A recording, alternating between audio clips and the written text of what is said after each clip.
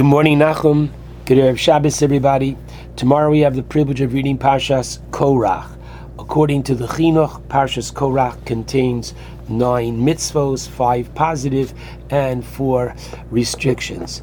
Parshas Korach is one of those difficult parshios that each year just doesn't get easier. The question is, how could it happen? And as Rashi himself asks, Korach, who is a Pikeach, and which means he was a very wise man, and he was an Ashir, he was a wealthy man. So, and he was one of the Nosei HaAron. He carried the Aron, which is the ark, when they transported the sanctuary, the Mishkan. He was one of those privileged. And he saw, as our rabbis say, that what appeared to be he was doing the carrying, but indeed the ark carried him. Amazing, yet he rebels against Moshe. So our rabbis tell us that Moshe was able to, quote unquote, read through him and recognize, as indeed our rabbis point out, that it was his own greed that Korach was after. Namely, he was upset, felt slighted, overlooked, that the Nesius, the head of the family of Kahas, was given to a younger cousin than he, and as a result he challenged the station, the position of Moshe Rabbeinu. And after all, when does he do it? He does it now, right after last week's parsha, namely that the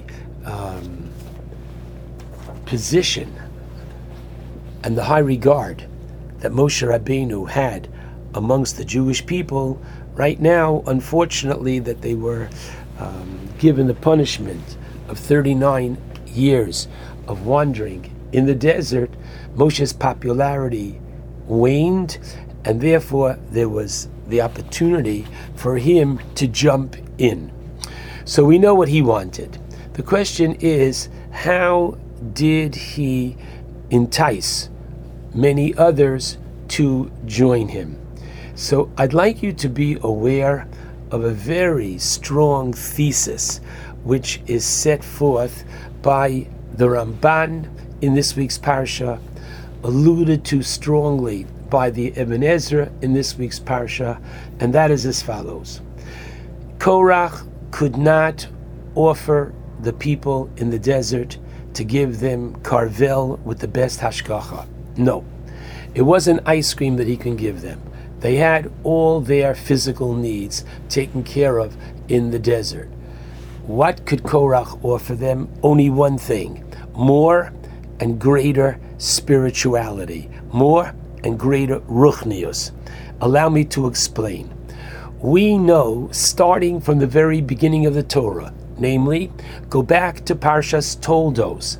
It's the day when Avraham Avinu dies, and Yitzchak, his son, is now the mourner. So Yaakov makes for his father a lentil soup. Why lentil? Because it's round, reminding us of the continuity of life. And so we do today. Lo Aleinu, at such a time, we have a bagel, we have a hard-boiled egg. That's Minhag Yisrael, to take something round. Listen carefully. Esav comes and says, give me some of this soup. So Yaakov says, okay, under one condition, that you sell me your birthright. Now let's talk about this intelligently for a minute. These are twins. There are hours of difference between them. It's minutes between them. What's the difference? Who is 5-6 minutes older? But the answer is, there's a very significant difference, because built into nature at that time was that the firstborn were those who were the spiritual representatives of the family. They were the one who officiated at religious ceremonies. And Yaakov understood that his brother Esav, the man of the field, and the man who unfortunately is involved in immorality, is not the one to have this position. So what he was looking for was to give it to somebody like himself who was more qualified for it. Esav says, Hinei anochi olech lamus, literally, any day I can die in the field, or no, through these laws of kahuna, I will unfortunately be killed, because as we have in this week's Parsha, Zar HaKorev, you must. If someone is a non-Kohen, they're not to be doing this avoda, this very special service. And so, from the very beginning of that Torah, we see that the Bechor was to be, the firstborn was to be the one officiating and representing the family in a spiritual way. Now let's move on. And so it was to be until after the sin of the golden calf. After the sin of the golden calf, where the firstborn participated and the Shevet Levi did not, so the Torah tells us very, very clearly in Parshas B'ha'aloscha that there is a process and a ceremony whereby the position of spiritual leadership was taken away from the firstborn and given to the tribe of Levi. Comes Korach and says to the firstborn, to the tribe of Reuven, his neighbor, and to all of Klal Yisrael, I, as your leader, will give it back to you. After all, once again, what could he give them? He could give them, quote-unquote, spirituality. And this is what they want. I'll prove it to you, this is what they want. Take a look in the Chumash, in chapter 17, verse 3. Now, we know that Moshe, who tries to delay the process, and maybe they'll think it differently, okay, says to the 250 who join Korach, who are sincere. Now, how can I say they're sincere? They're misled, no question about it.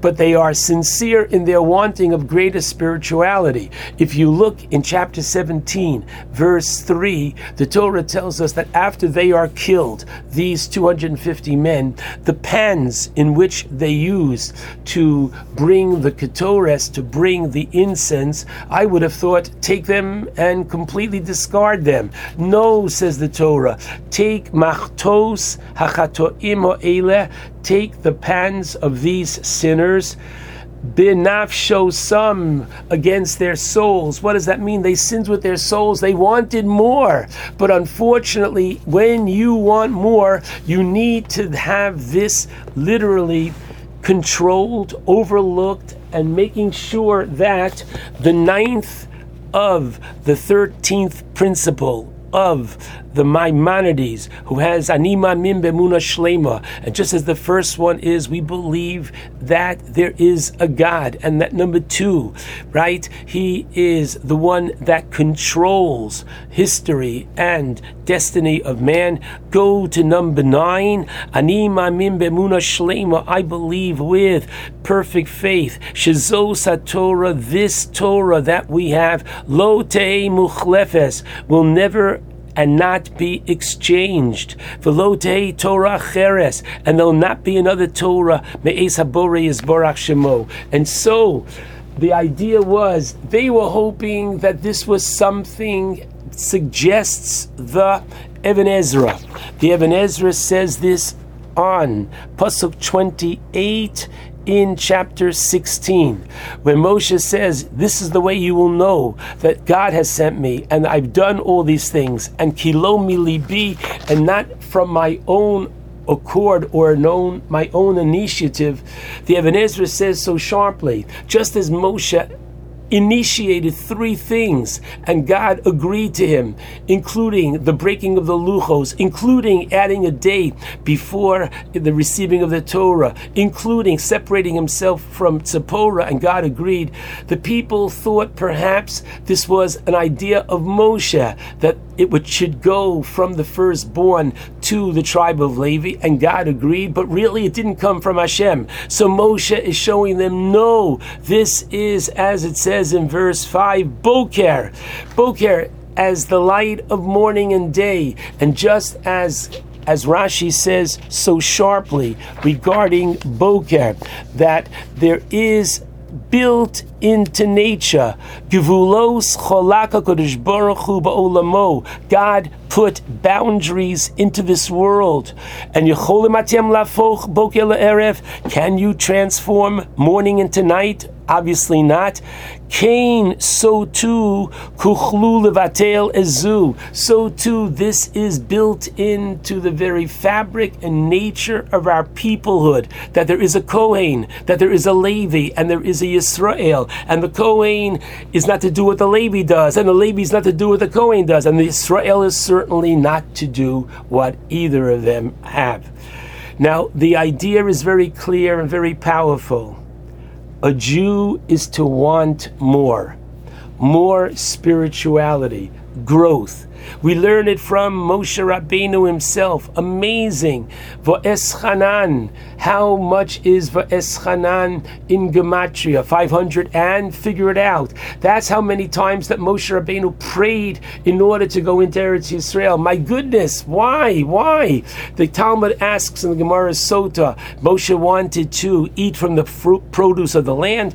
Sure. No, Moshe wanted to do more mitzvos. So Moshe wants more. That is the ideal of the Jew. In the Sefer Som Derech, he points out something very remarkable. Open up chapter 19 in the second book of the Torah, the chapter that precedes the actual giving of the Torah, the revelation at Sinai. And I ask you, how many times do the people have to be told you're not to go up on the mountain? And even right before Hashem reveals himself, he says to Moshe, go down again. No less than 3 times. Why? Because the people want to go up. Instinctively, they want more. They want an opportunity to be close to HaKadosh Baruch Hu. But you have to know your limits. And therefore, they had to be told not to, because instinctively, ideally, beautifully, the Jew wants more.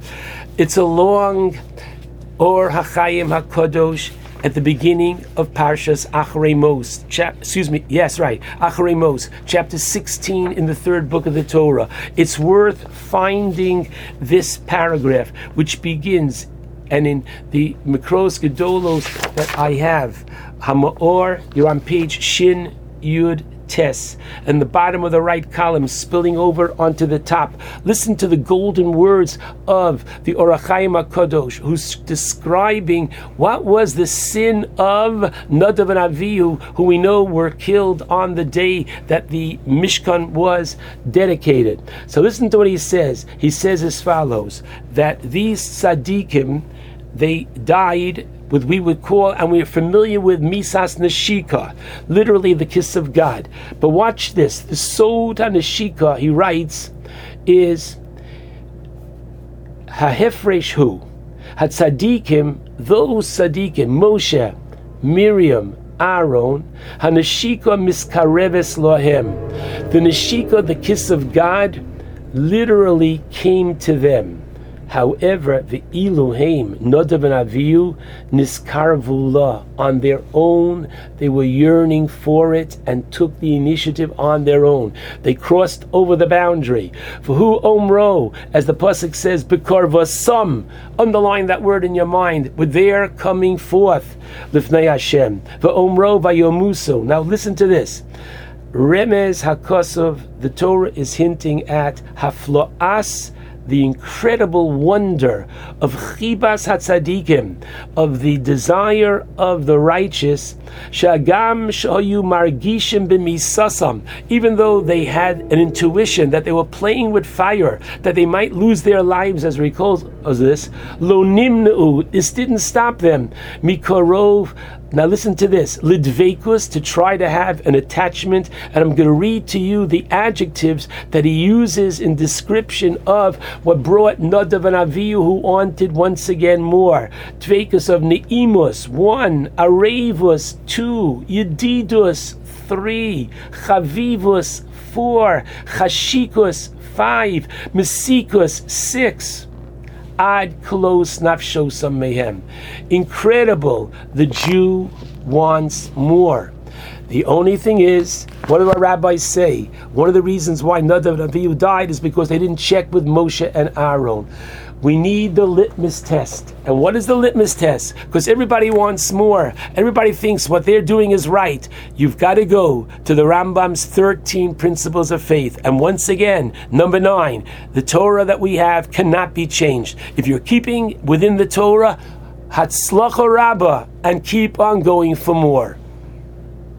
You can figure out the inference by yourself. What a powerful Parshas Korach is. Shabbat Shalom to all.